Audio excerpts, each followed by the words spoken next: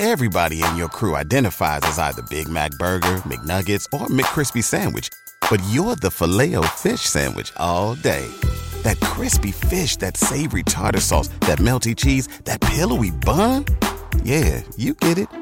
Every time. And if you love the Filet-O-Fish, right now you can catch two of the classics you love for just $6. Limited time only. Price and participation may vary. Cannot be combined with any other offer. Single item at regular price. Ba-da-ba-ba-ba. Welcome to the campfire, the only place where friends and strangers alike sit down and tell tales in truth or fiction, in exchange of my blessing of their safe travels. Allow me to relight the fire while you relax and listen. Make your mind wander about the reality we live in.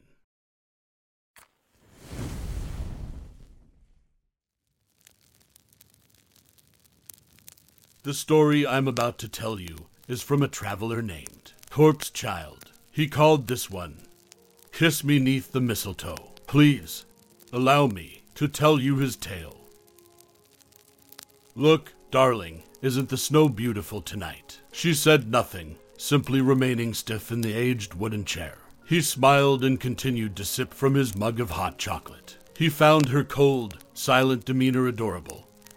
One of many things he had come to find irresistible about her. She just sat there, staring with an expression of permanent fright back at him from in front of the window. Behind her, he could see the white specks as they fell in a slow, soothing flurry. He looked up at the ancient grandfather clock, 11:30 p.m. He smiled and whispered to her, "Not much longer now, my sweet Delilah." He got up and made his way to the blaze in the hearth. He began pouring himself some more of the piping hot cocoa before looking back to the window, meeting gaze once more into her faded baby blue eyes. "Why don't you have a mug, my love?" Still, only silence served to answer his offer. He softly grunted in amusement before then closing the top of the kettle. He took another sip as he continued to watch her. God, how she looked so beautiful. Delilah, the sole warmth of his heart, sitting silent and peaceful on the old chair of antique mahogany, shrouded in the old white gown he'd seen on her since first setting eyes on her.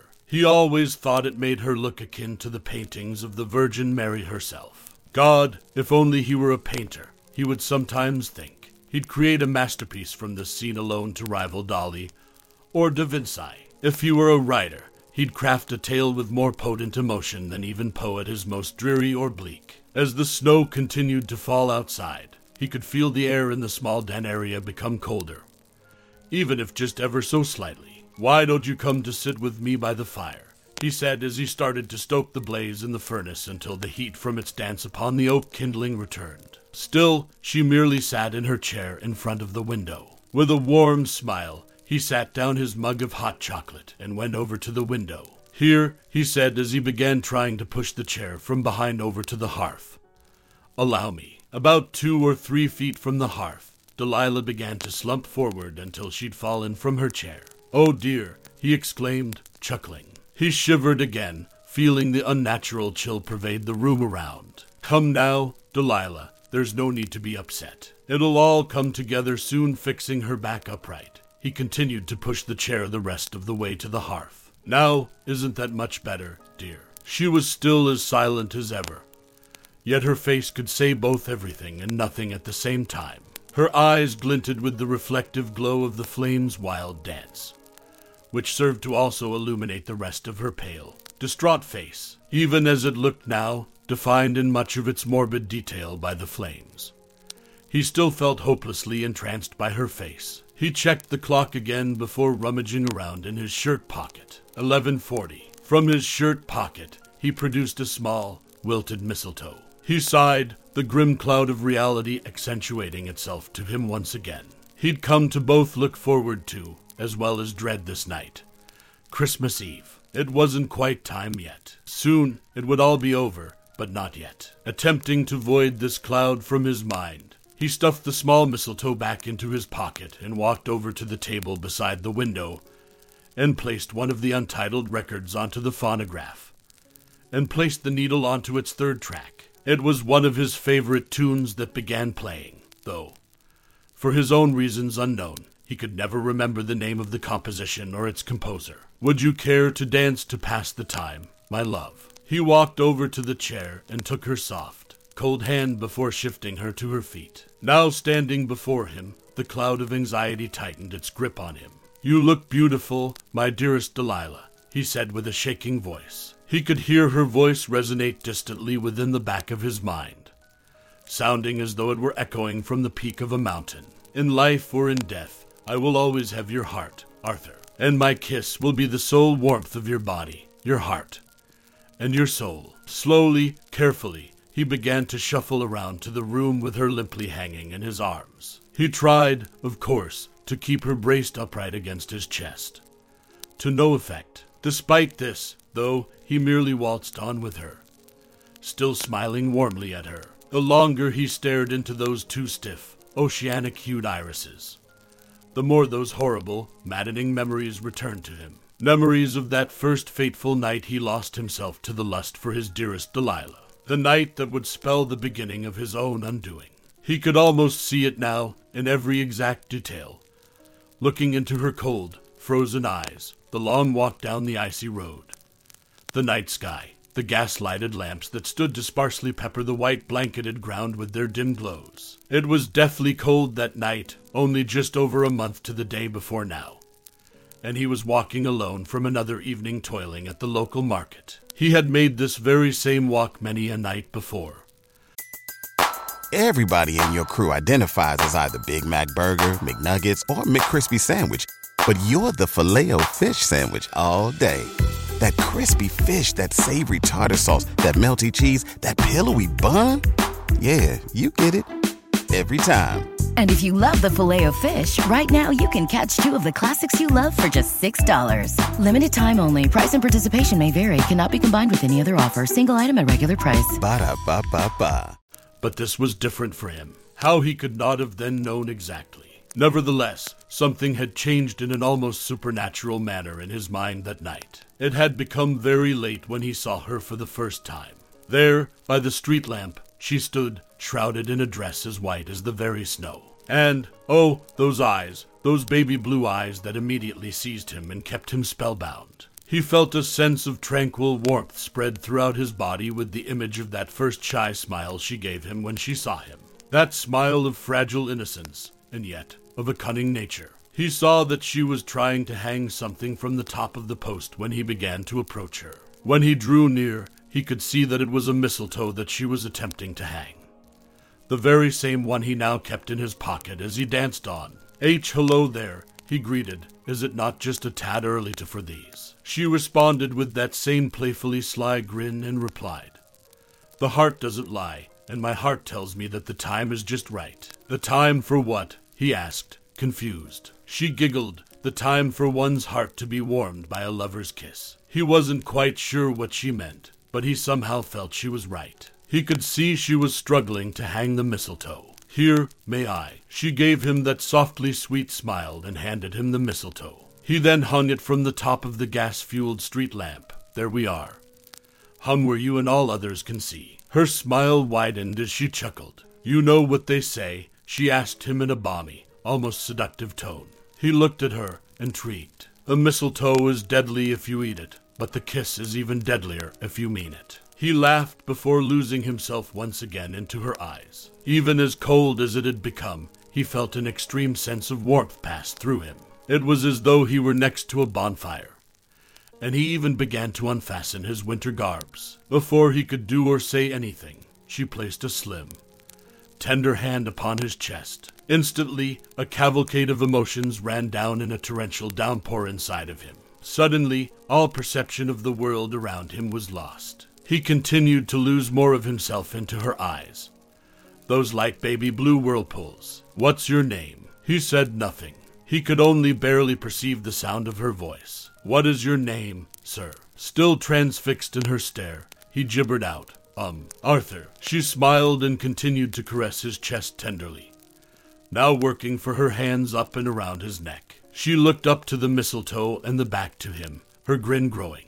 "Will you kiss me, Arthur?" she cooed. "Kiss me 'neath the mistletoe." His body began to act before his mind would register their actions. Slowly, he began to lean down to her, his eyes feeling heavier and heavier with each inch. Finally, their lips met, and he felt as though he was locked in an angel's embrace. She would break the union first, turning away to leave with no words except to say, "I'll be waiting for you, love." He stood froze, still spellbound. Eventually, his stupor broke, and he found himself stupefied, unaware of where he was or what had happened. At that moment, only one thing was certain. He was extremely cold. Such would remain the case for the remainder of the eve. It was that night, curled under his comforter, that he would see her face again. He would hear her voice again, the ever-so-seductive sound. "Kiss me, Arthur, kiss me 'neath the mistletoe." Such feverish infatuation, mixed triflingly with the deathly cold, robbed him utterly of sleep that night and well into the coming morning. And this would carry on for the rest of that week until, eventually, he no longer saw her in his dreams. Her face and her voice had faded into little more than an obscure set of features, and sounds he never could quite put together. That was, until that Sunday evening when he was once again returning home from the market, passing by that very same street lamp. And, as if expectantly, there she stood again by the street lamp with mistletoe hanging from its top, shrouded in her same white gown, beckoning him to her with those eyes. And there it was again, that warmth that spread through his body, the earth that had felt entirely absent since that night for reasons he could never place. "I knew you'd come," she said, bearing that same seductive smile from before.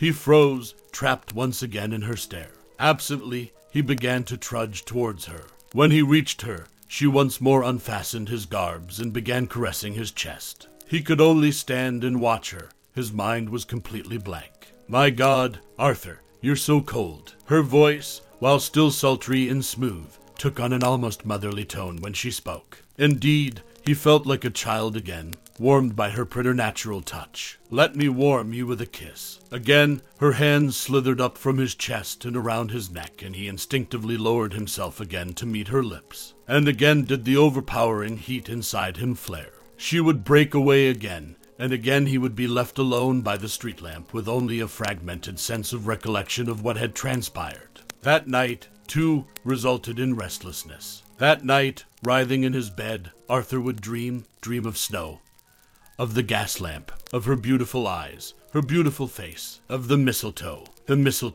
deadly if you hid it, deadlier if you mean it. He could take it no more. He had to find this woman, this elusive temptress. Throwing on his heaviest winter garbs, he set out amid the bitterly cold night air.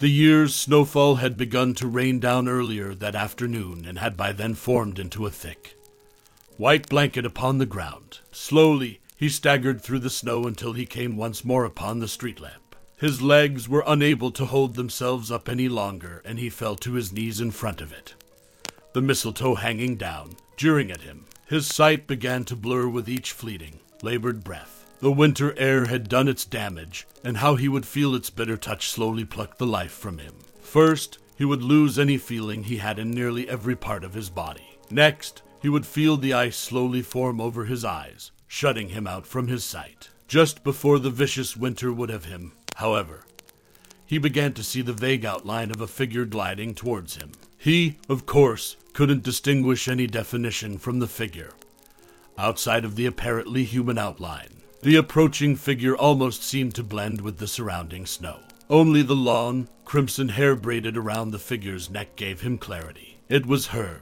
or was it? As the figure approached closer, he began to notice more and more details that differentiated it from the dame he so feverishly sought. This new woman, while very similar in many of her features to the other, had much more pale, almost desiccated skin. Had he still the feeling in his body, Arthur would have begun sprinting for dear life. He could only lie and wait for this gruesome specter to have her way with him. He could feel his heart thunder and quake against his chest with every inch she gracefully floated across the snow. He wanted desperately to at least close his eyes, sparing himself the sight of whatever horror he would face at her whims when she finally reached him. She froze before him, staring down at him with eyes that were only a faded resemblance of the baby blue gems he'd been entranced by. The specter knelt down to him and placed its pale, bony index finger on his lips. To his amazement, the specter's finger wasn't frigid as he would have expected from one who looked as gravely as she. Rather,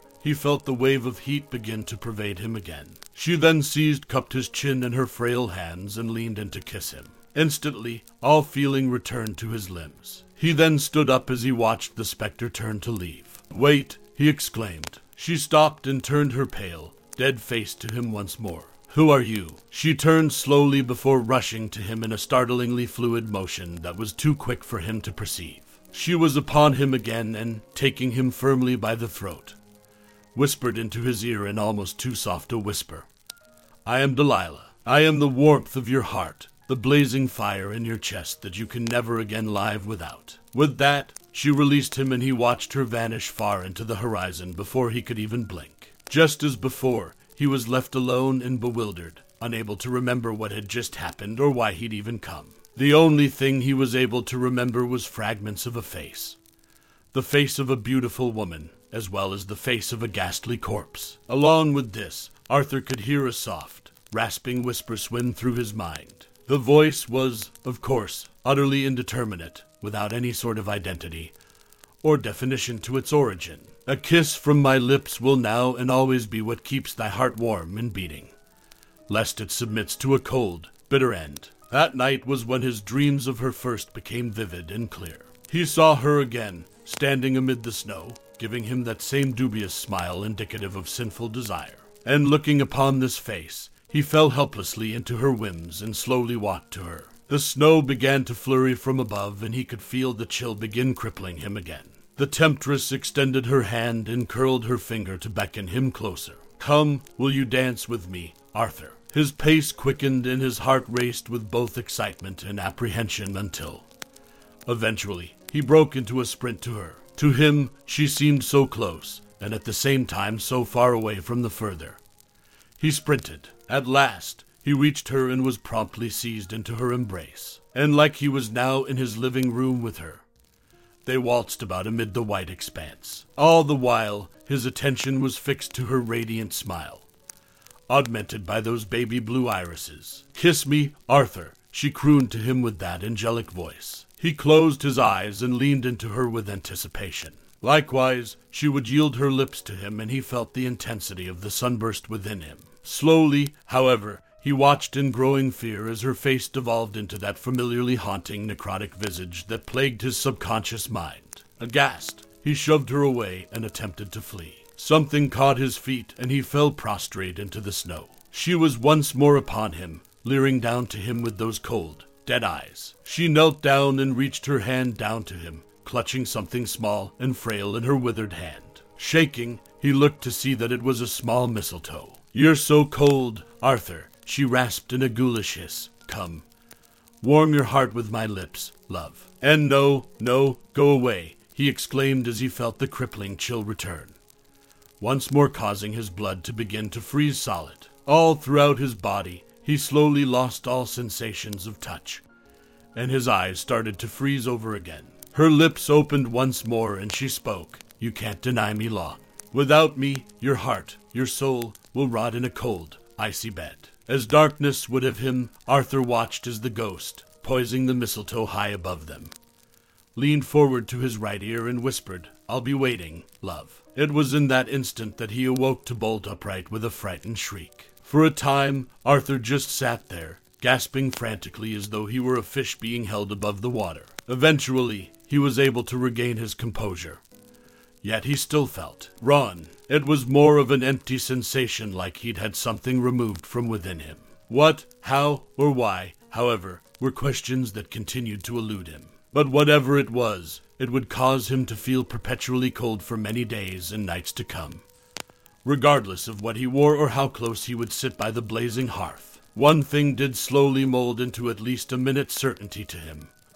One way or another, this strange phenomenon presently plaguing him was likely due to some sorcerous whim of this beautiful, yet mysterious dame that dominated his subconscious mind. Unable to sleep, Arthur pondered how he may be able to rid himself of this apparently strange curse, eventually concluding that, no matter how strong his desire for her was, he would not heed her summons. Such proved to not be as easy as he had thought. However, every day, from rising until the fall of the sun, The phantom chills would menace him without end. Constantly, he felt as though his blood had been turned to solid ice. Despite at almost all times wearing his heaviest of garbs, Arthur would spend most of each following afternoon over those next 3.5 weeks huddled next to his hearth, constantly stoking the kindling to draw more heat from it. He would only eat scalding broth and lightly prepared stews with steaming cups of tea or coffee, or cocoa. Despite all of this, still, he was always so deathly cold, inside and out. Eventually, on the Monday of the week before now, he ran out of these commodities, and was forced to venture out against the wrath of the cold. He had very little money by then, having received word early that past weekend that he'd lost his job at the market due to his seclusion. Still, he had to find some way to banish the bitter cold that was crippling him. It was as he was trudging through the snowbound streets of the market that, amidst the many folks who'd likewise gathered at the market that evening, his eyes fell upon her. She was standing at the bakery, her luscious crimson braided hair facing out to him, hanging down her back. Almost instantly, a nauseating dread flooded through him. "You need me, Arthur," he could hear from deep in the pit of his subconscious. "You need my lips, I can feel it. Come, Arthur, come to the mistletoe. Come hold me and kiss me." "No, no more," he screamed. Almost all eyes from the present congregation were now fixed to him. Frightened and bewildered, oblivious to the attention he'd garnered, Arthur swiftly bolted to the young woman in front of the bakery. The seductress, the witch, with startling strength and intensity, he seized her by her shoulders and proceeded to violently shake her. "What have you done to me?" he barked at her frightened face. Her eyes were wide and afraid, welling to the brim with tears. Who are you?" Though he could see the fear molded onto the young woman's face, he would not relent. "What do you want from me, devil?" She screamed and struggled frantically to free herself. To no use. Arthur was determined to end this madness that was robbing him of his body, mind, and his very soul. It would end there and now, even if it meant the death of him. "Answer me. Why have you plagued me like this?" "Let the lady go," demanded a nearby bystander in a gruff voice. A broad-shouldered man attired in thick animal fur garbs, indicative of woodland residency. Despite his hysterical frenzy, Arthur recognized the man to be none other than McDowell, the town's lumberjack. "She's a witch," Arthur exclaimed to the crowd as McDowell pried him away from the distressed woman and began dragging him out of the market square. "She's afflicted me with some form of the curse. Please, you must believe me. She's trying to rob me of my soul." The crowd merely looked upon him with disgust and shame. Though, as he was being forcefully towed away, he thought. No, he swore he could see the young woman's shocked face twist into one of sinister exultation. His own flailing against McDowell's restraint was feeble at best, not impeding his iron grasp in the least. Finally, Arthur was cast face down into the snow. "Stay down, if ye know what be good for ye," he heard McDowell demand before turning and making his way back to the market square. Laying in the frigid snow, Arthur's mind was lost in a maelstrom that bordered on confusion, fear, and pure madness. Why is she doing this to me? What does she want from me? Why don't they believe me? Tried as he might, no answers came to him, pushing him further to the edge of complete collapse. Making the matter worse was that he felt the chill now with more potency than ever. It wasn't long before he'd succumb to the elements yet again, unconsciousness assuming full control over his mind. And the first image to assault his hollow dream was, of course, her leering over and jeering, in life or in death. "Your heart will always be mine, Arthur." He desperately tried to rid her presence from his mind to no purpose, regardless of how much he would try to banish her from thought and memory.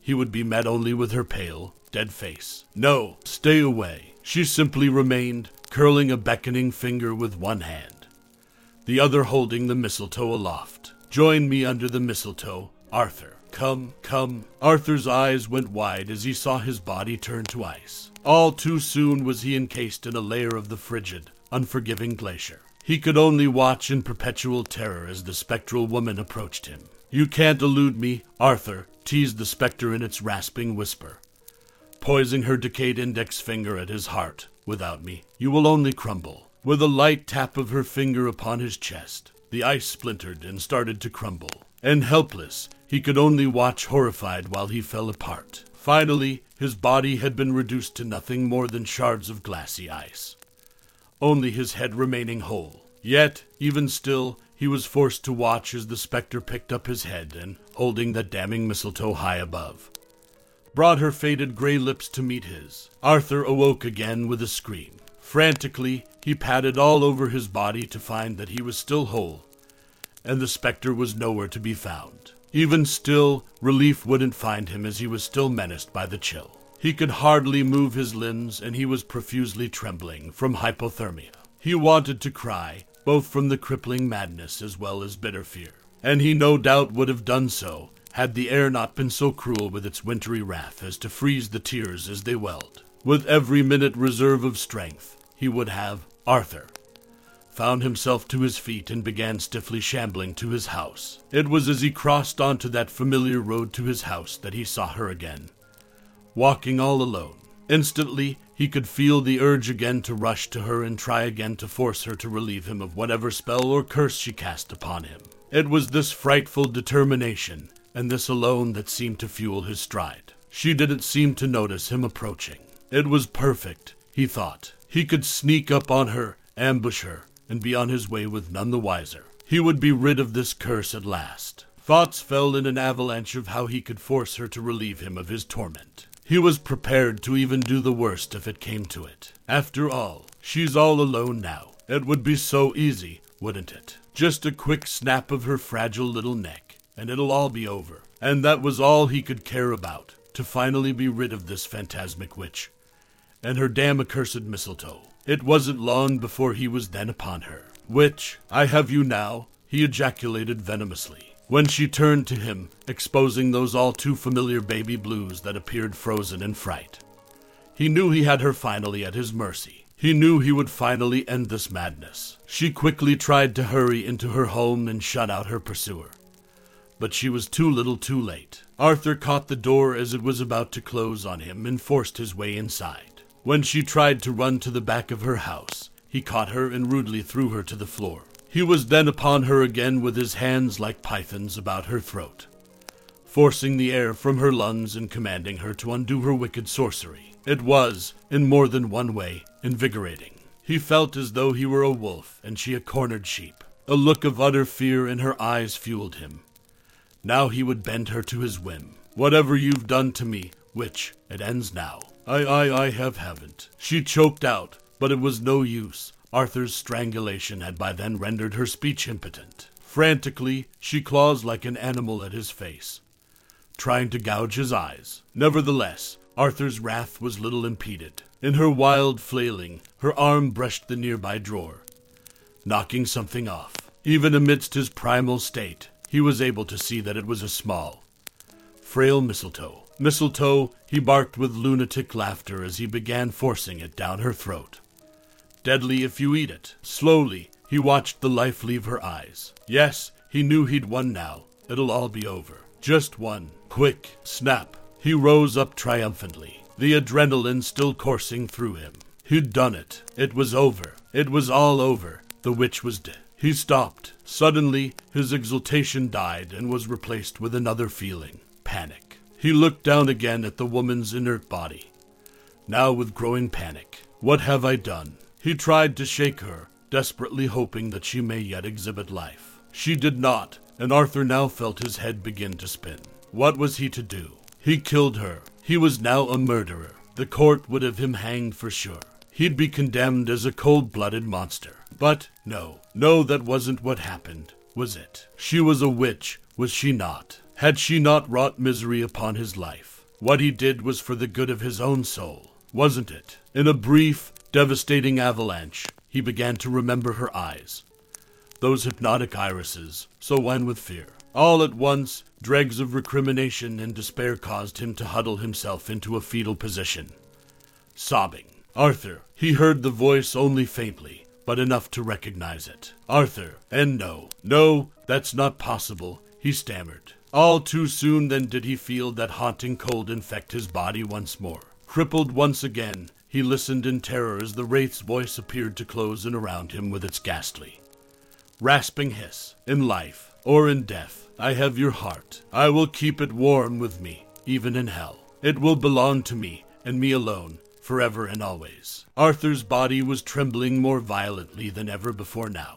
No, no, no, no, you're dead. As if on cue, he saw the woman's body suddenly bolt upright. Her face was the very same as that of the specter, with her vibrant blue eyes now forever faded in death. "Kiss me, Arthur," she croaked as she began crawling toward him with disjointed motion. Arthur opened his mouth, yet not a sound was able to be uttered. Only pitiful croaks of fright were sounded before she was upon him, pinning him to the wooden floor. Leering over him, she then began to open her mouth and croak as she painfully regurgitated the mistletoe onto him, now black and withered. "Come, won't you kiss me, love?" Before he could react, her pale dead hands roughly seized his face, and her cold lips forced their way to his. This time, the warm sensation from before was not present, only the frigid touch of death and decay. He struggled until finally throwing her off of him. She was sent hurtling into the wall with a crash, and she was once again motionless,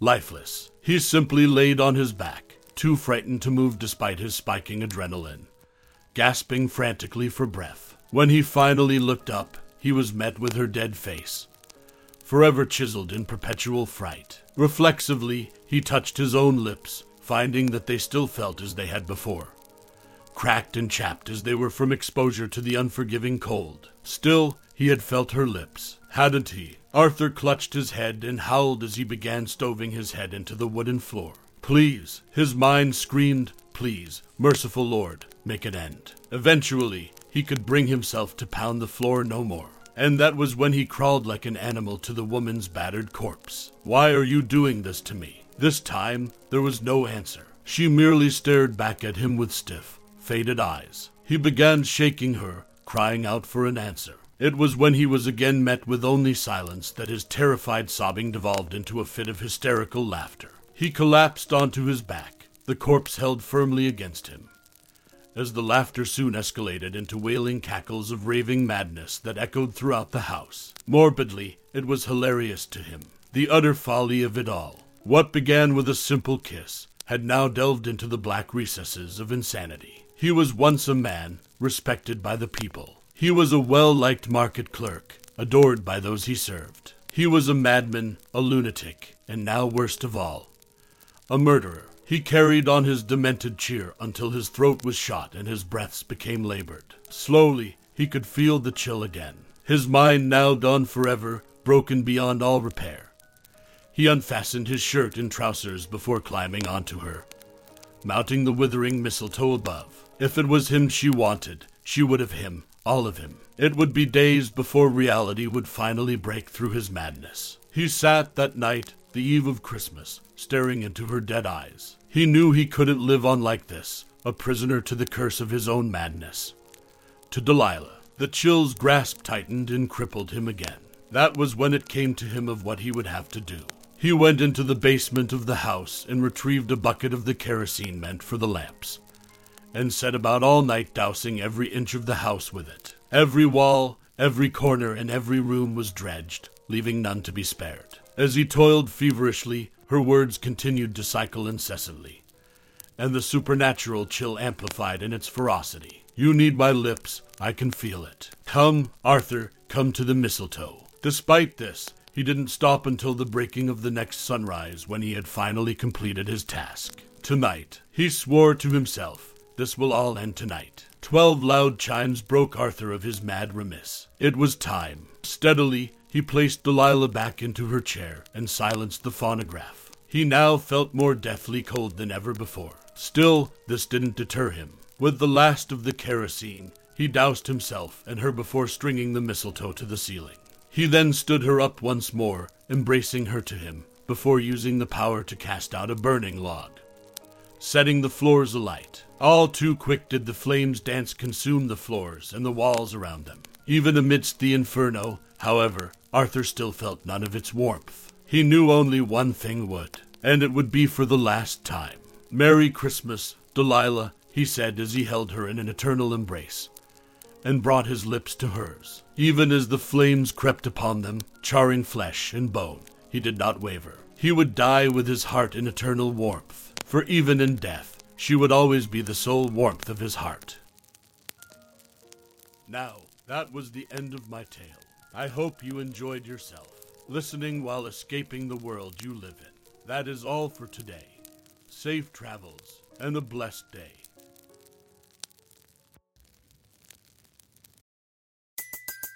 Everybody in your crew identifies as either Big Mac Burger, McNuggets, or McCrispy Sandwich. But you're the Filet-O-Fish Sandwich all day. That crispy fish, that savory tartar sauce, that melty cheese, that pillowy bun. Yeah, you get it. Every time. And if you love the Filet-O-Fish, right now you can catch 2 of the classics you love for just $6. Limited time only. Price and participation may vary. Cannot be combined with any other offer. Single item at regular price. Ba-da-ba-ba-ba.